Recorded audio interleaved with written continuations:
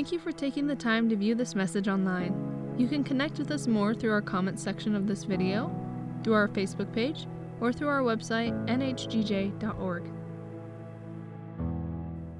So far in this message series on Life Together, we've looked at things that will enable us to disciple with one another as part of God's family. Now, the shaping that we're doing and we're working on is in the context of our vision at New Horizons, that we are becoming people who are deeply connected to Jesus, full of the Holy Spirit, and living as an expression of God's love to the world. This picture is of those who are committed to living life together and are in relationship with one another. It's not about just isolated discipleship, us and Jesus. It's about us collectively and Jesus, not just individually. As I deliver this final message in this series, I want to first recap some of the main ideas that we've hit on up to this point in the other messages. First, we looked at this emphasis of love as a differentiator between us and the world. Jesus said, they, others, will know that you're my disciples by the way that you love one another. And so it's not just an affection or a kindness towards one another, though that's present. It is an actual quality of love, a depth of love that is sacrificial, and it differentiates between the way that other people experience love in the world around us. And so Jesus says this is a major influencer in his kingdom, and it's a way in which we relate to one another in his family that really points other people to him. It's a way that we witness to and testify of our love for Christ and a witness of the kingdom of God. The next thing that I emphasized and highlighted is that in relationship with one another, it's inevitable that we will hurt other people and will be hurt by other people. So it's a give and a take, and these offenses that come to the surface, these offenses that take place, the question isn't if they'll happen, but when they happen, what will we do with them? That's an important thing to take hold of, because if you're going to aspire to live in community and experience life in Christ together, we have to be ready to deal with conflict and to deal with those offenses. Because if we make them these big mountains that can't be overcome, we're going to be a very divided church. We're going to have a lot of relationships, bridges that are burned, doors that are closed, and it's going to be very difficult to function with one another in community and share life together in Christ. On the other end of that spectrum, if we just act as though we're not ever offended or we've never offended anybody and we just ignore it, then there's going to be a lot of beneath the surface anxiety, frustration, anger, going to be suppressed, and it's going to start flaring up and showing up in other ways, and it's going to affect the quality of our love for one another. So the way of Jesus isn't to build it up and hold on to it and continue to wound ourselves with it or wound others and justify it, nor is it to bury it and to act like no offenses ever occur in our midst. But the healthy family of God, the way that we relate, is we go to one another. This is the way that Jesus pointed us to as he described it in the Gospel of Matthew, that we go to one another before we try and engage in worship and before we act as though everything is good between us and God and us and everybody else. We go to one another and we say, listen, this is difficult. This is something that affected me and I was offended by, or I think I offended you with this. Can we resolve this? Can we come to a mutual understanding and a love towards one another? Mutual, that's the important thing. It's not enough that you get over it or just that they're over it, but mutually you feel like you're in a good place. So this is what's important in terms of offenses. And then last week, what do we do when we're together? In the last message I highlighted, there's a lot of things you can do in a group or when you come together as a community. Can talk about the weather, you can talk about current events, politics, you can talk about family life. All those things are fine as long as they're not divisive and argumentative. But Jesus and the early church actually pointed to something else that is important to do. It's very directive in terms of what our time should include among all the other things. it says that in one of the verses that we looked at, that we should come with something for the rest of the body.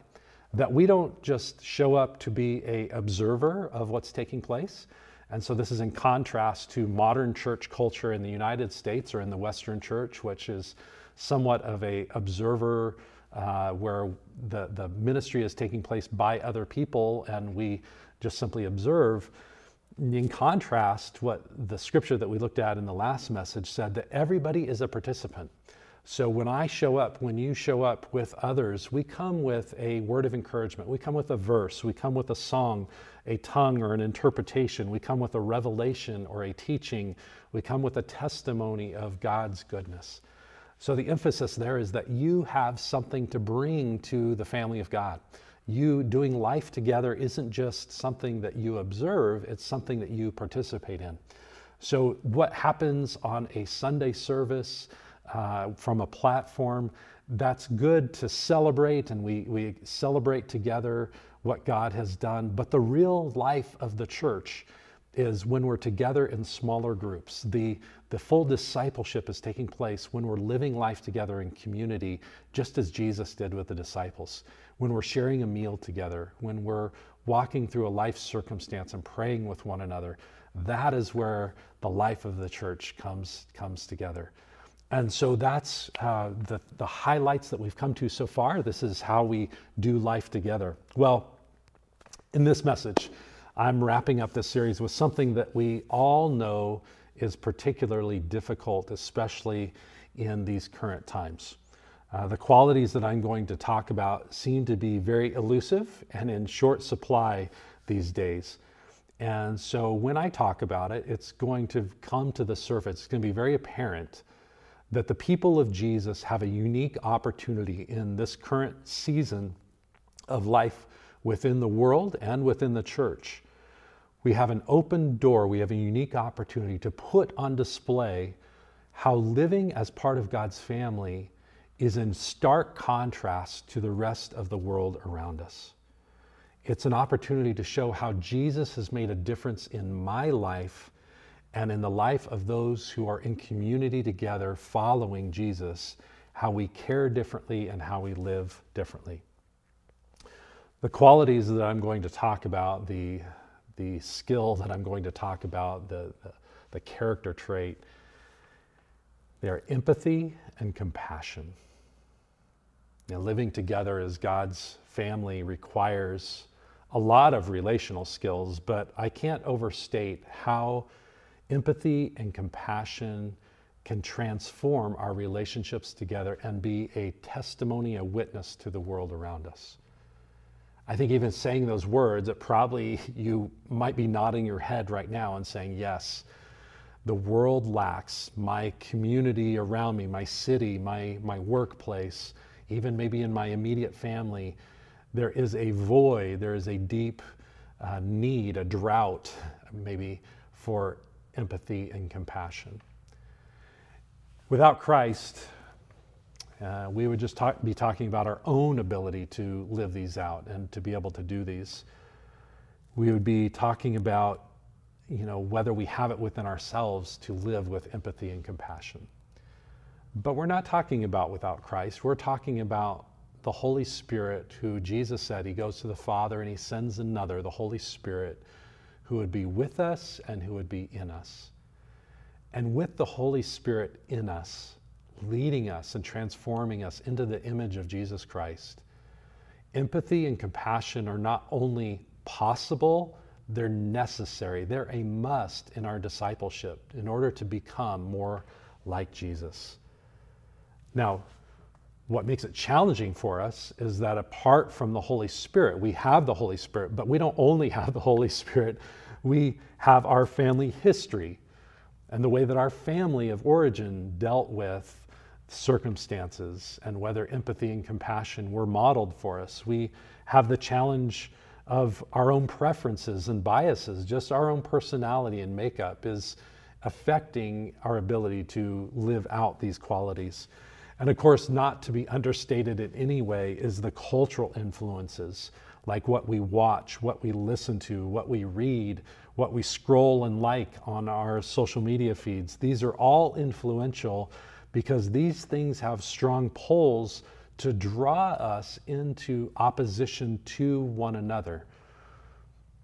The flavor of the day in the world around us is conflict. It is a culture of fear and anger. It is a culture of polarization that tries to draw you and I into separate corners from others in the world around us and says, you're not like them, they're not like you, they are those people, you are among us, and try to draw up different sides. This is how social media works, for one. The algorithms are set up to really ignite anger, because anger ignites people more than, and polarization ignites people and motivates them to like and view and participate in those types of mediums more than love and empathy and compassion.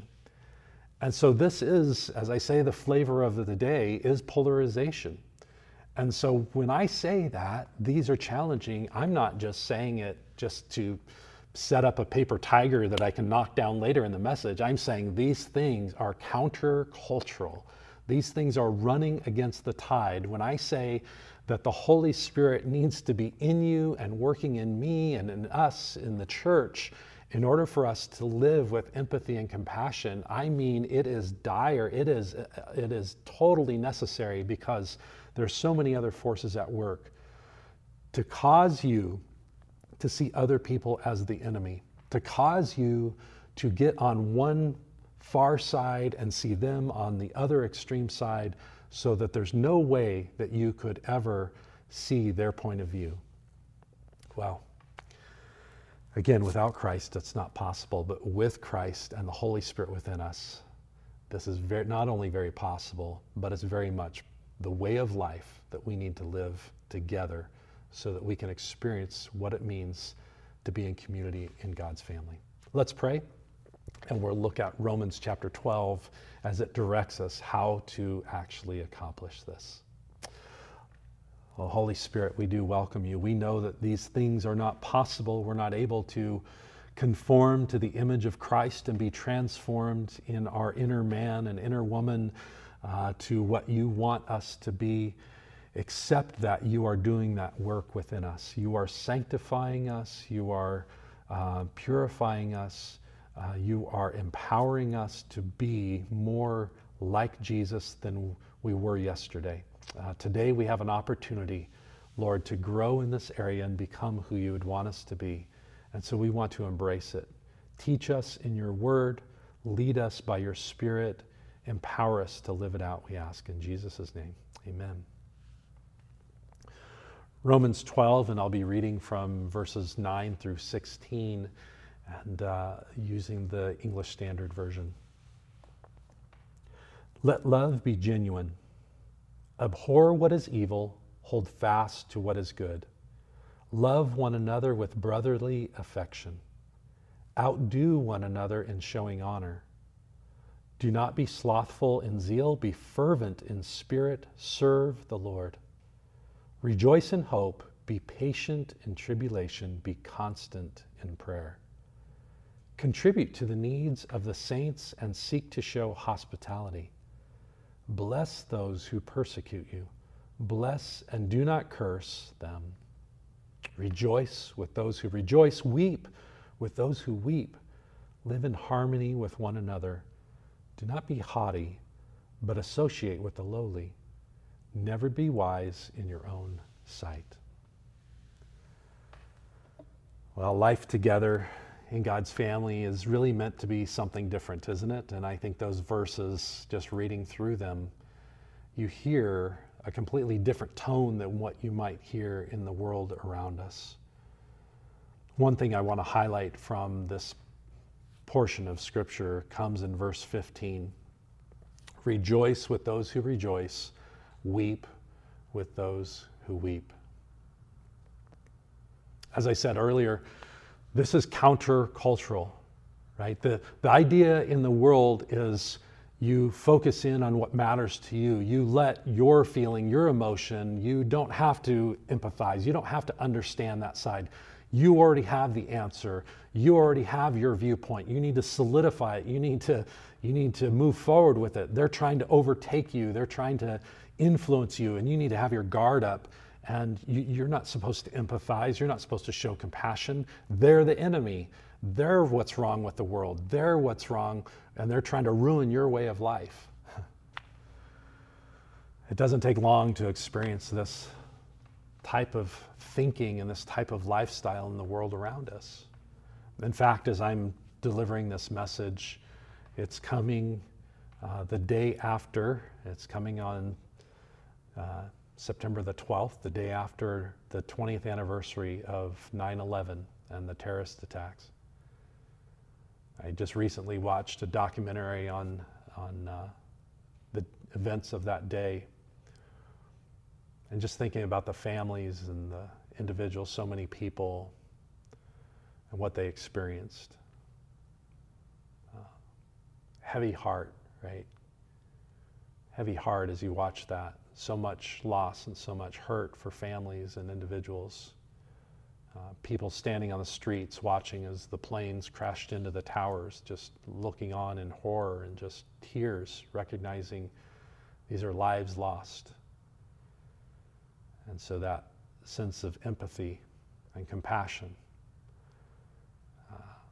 that I'm aware of, I didn't know anybody personally who was in one of the towers, but it doesn't take that personal connection for me to feel empathy for those families and for those individuals of the life that is lost. We recently, in the United States, withdrew troops from Afghanistan. And again, the political side of it is one thing, but it doesn't take much to be able to feel empathy for those who served, and maybe you're feeling like it was for nothing. The families who lost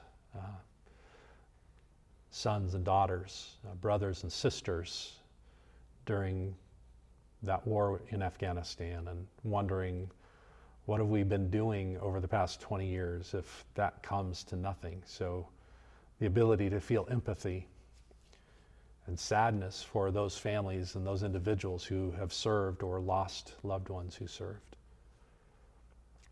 On another front, here in the United States, there's issues around COVID-19 and most recently talk of mandates for vaccination, especially for healthcare workers, but now into other fields.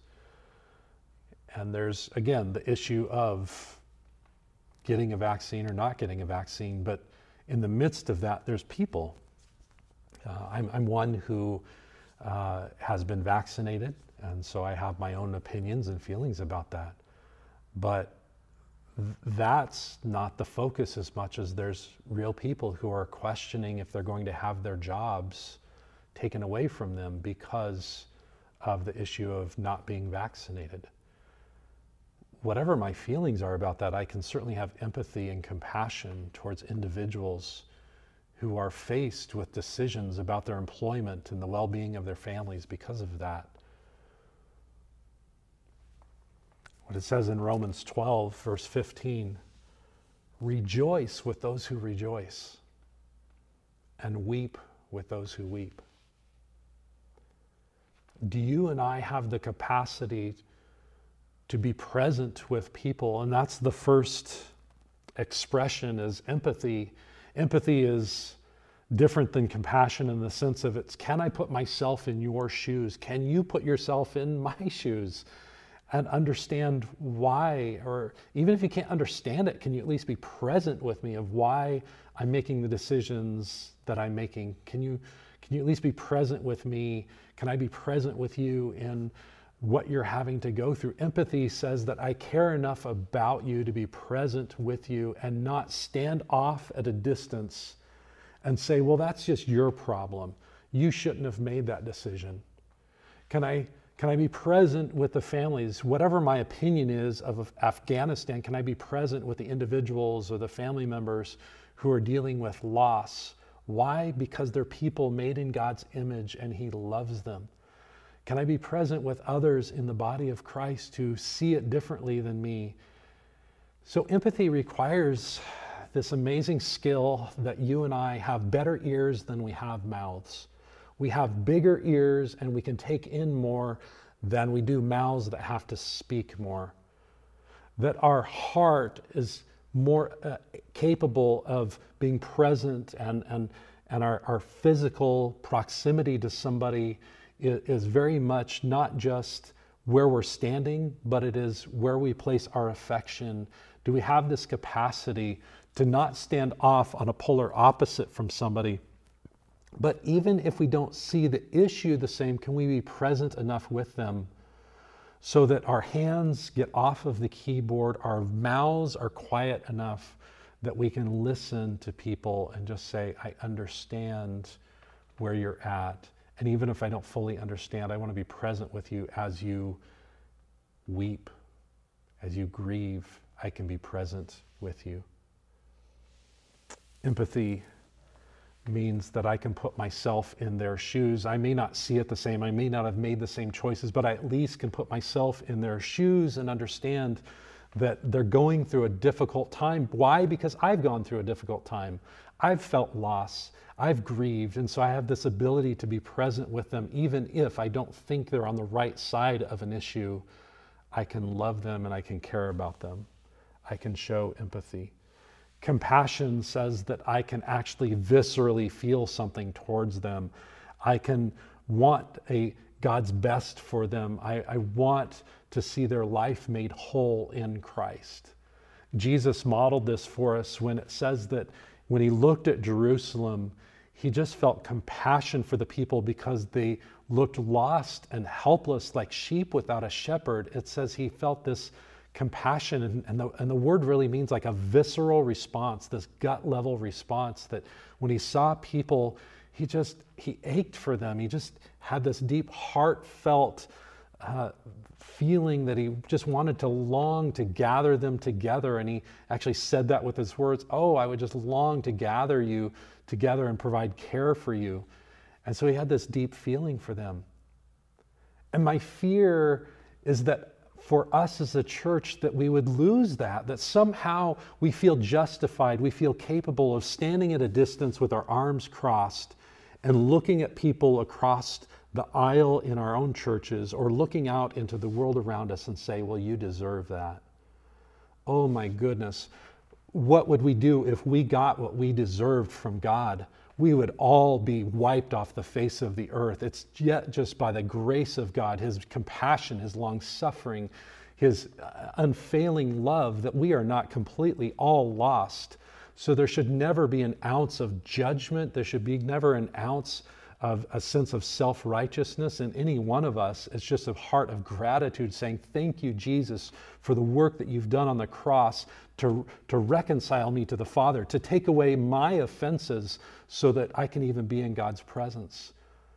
Oh, my heart would just be that we would have empathy and compassion like Jesus had for the people in Jerusalem as he looked upon it, that we would have empathy like Jesus had for those who were lost and without him. The woman who was caught in adultery, the empathy and compassion that he felt. He didn't have to do the same sin to feel empathy. Jesus was totally sinless, and yet he was able to sit with the woman as she was about to be stoned to death, and he embraced her and said, woman, where are your accusers? She looks up, and all those who are going to kill her are now walked away. They've dropped their stones. She says, they're gone. He says, then neither do I judge you, neither do I accuse you. Go and sin no more. Can we have that type of heart? Can we break the mold? Can we resist the temptation that the world is putting on us to get in a polar position from the others, to see people through big labels as they're this or they're that, but can we see them as people lost and helpless without a shepherd, just as we should see ourselves apart from Christ? That the only reason that we're not lost and without a shepherd is because Jesus is our shepherd. It's not of our own doing. It's no self-righteousness. Paul says in Romans 12, rejoice with those who rejoice, weep with those who weep. Can you weep with the person who might be losing their job because they don't feel comfortable getting a vaccine? Can you sit with them even though you don't view the issue the same?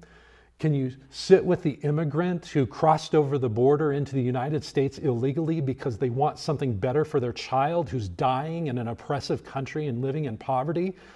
Can you step away from a political view and be present with somebody and say, I could see why they would do it. I would do that for my child. I would do that for my family. No, it may not be the right way to address it, and we need to fix that. But can you have empathy instead of folding your arms and judging them for making that decision?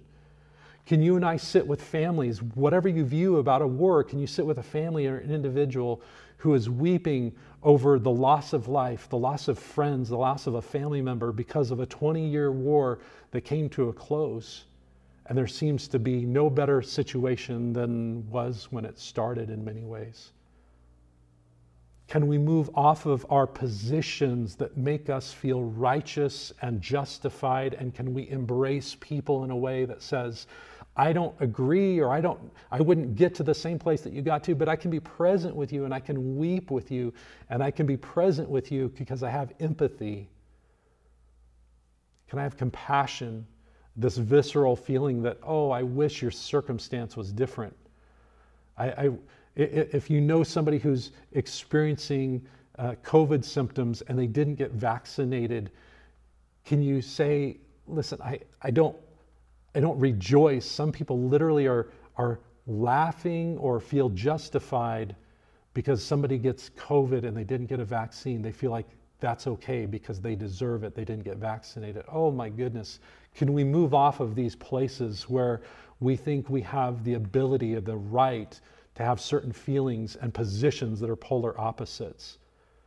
Some people feel justified that people have adverse effects to getting a vaccine because, well, they shouldn't have gotten in the first place because they are taking an experimental vaccine. They feel justified in their feelings towards those people.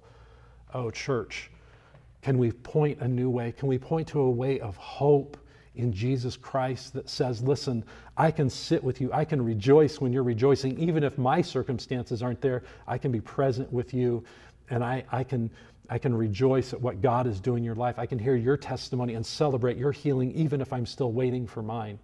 I can celebrate with you for your promotion even though I'm still struggling in the job that I'm in or I'm unemployed at this point. My ability to empathize and be present with you isn't always conditioned on my circumstances.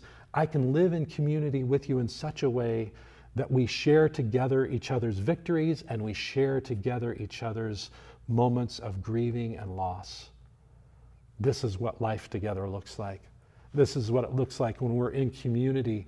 You're my brother or sister in Christ, so I celebrate with you when God does something wonderful in your life. And I weep with you when you're going through a hard circumstance. Because we're together in this. Because we are serving the same Father. May this be our heart. Can we do this for one another and in this way truly live life together and point to a different experience than what the world sees? Instead of living in polar opposites, can we sit with each other? Not because our views are the same, but because our Father is the same and our Son, the way of salvation, is the same, and because the Spirit within us is the same. And we want to embrace what He's doing in our life more than we want to be righteous in our own self and in our own views and take up polar opposites from one another. Well, I finish with this. Life together in God's family isn't just about physical proximity with one another, but it's about our relational proximity and our ability to be present with one another where we're at. I want to encourage you, if you can do that, and even if you don't feel like you can, I believe you can by the power of the Holy Spirit at work within every believer, that you can grow in your empathy for people, that you can see beyond just the issues and you can be present with people. You can feel compassion and be moved that they would experience God's blessing and His love. Even if they didn't make good decisions, you can at least show compassion and be present with them because of the way that God has been present with you and shows compassion to you. May we be those types of people living in community one with another. Let's pray. Lord, we thank you that you're calling us to something greater than what the world is experiencing right now. In this cultural moment of anger and polarization, Lord, your church can be something so much richer and deeper, and an experience that's so much more fulfilling of what your kingdom looks like. Lord, that we are bigger than issues, we are bigger than this moment. We have the ability to be present with one another and show the pathway of love by being really empathetic and compassionate towards those around us. Father, may that be our gift to one another. Not our views on issues, but Lord, our empathy and compassion towards one another. We thank you that you can do it. Holy Spirit, not only can you do it, we welcome you, Holy Spirit, to do this in each of us. That we would be the most empathetic and compassionate people, that it is such a contrast that people are drawn to you because of the way that we relate to one another. We thank you for it in Jesus' name. Amen.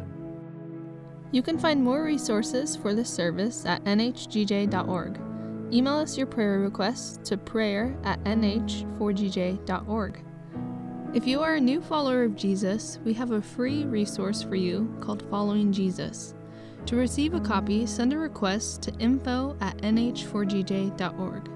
If you would like to partner with our ministry through giving, you can do that online at nhgj.org/giving or by mail to 641 Horizon Drive, Grand Junction, Colorado, 81506. Thank you for being with us, and may the Lord bless you.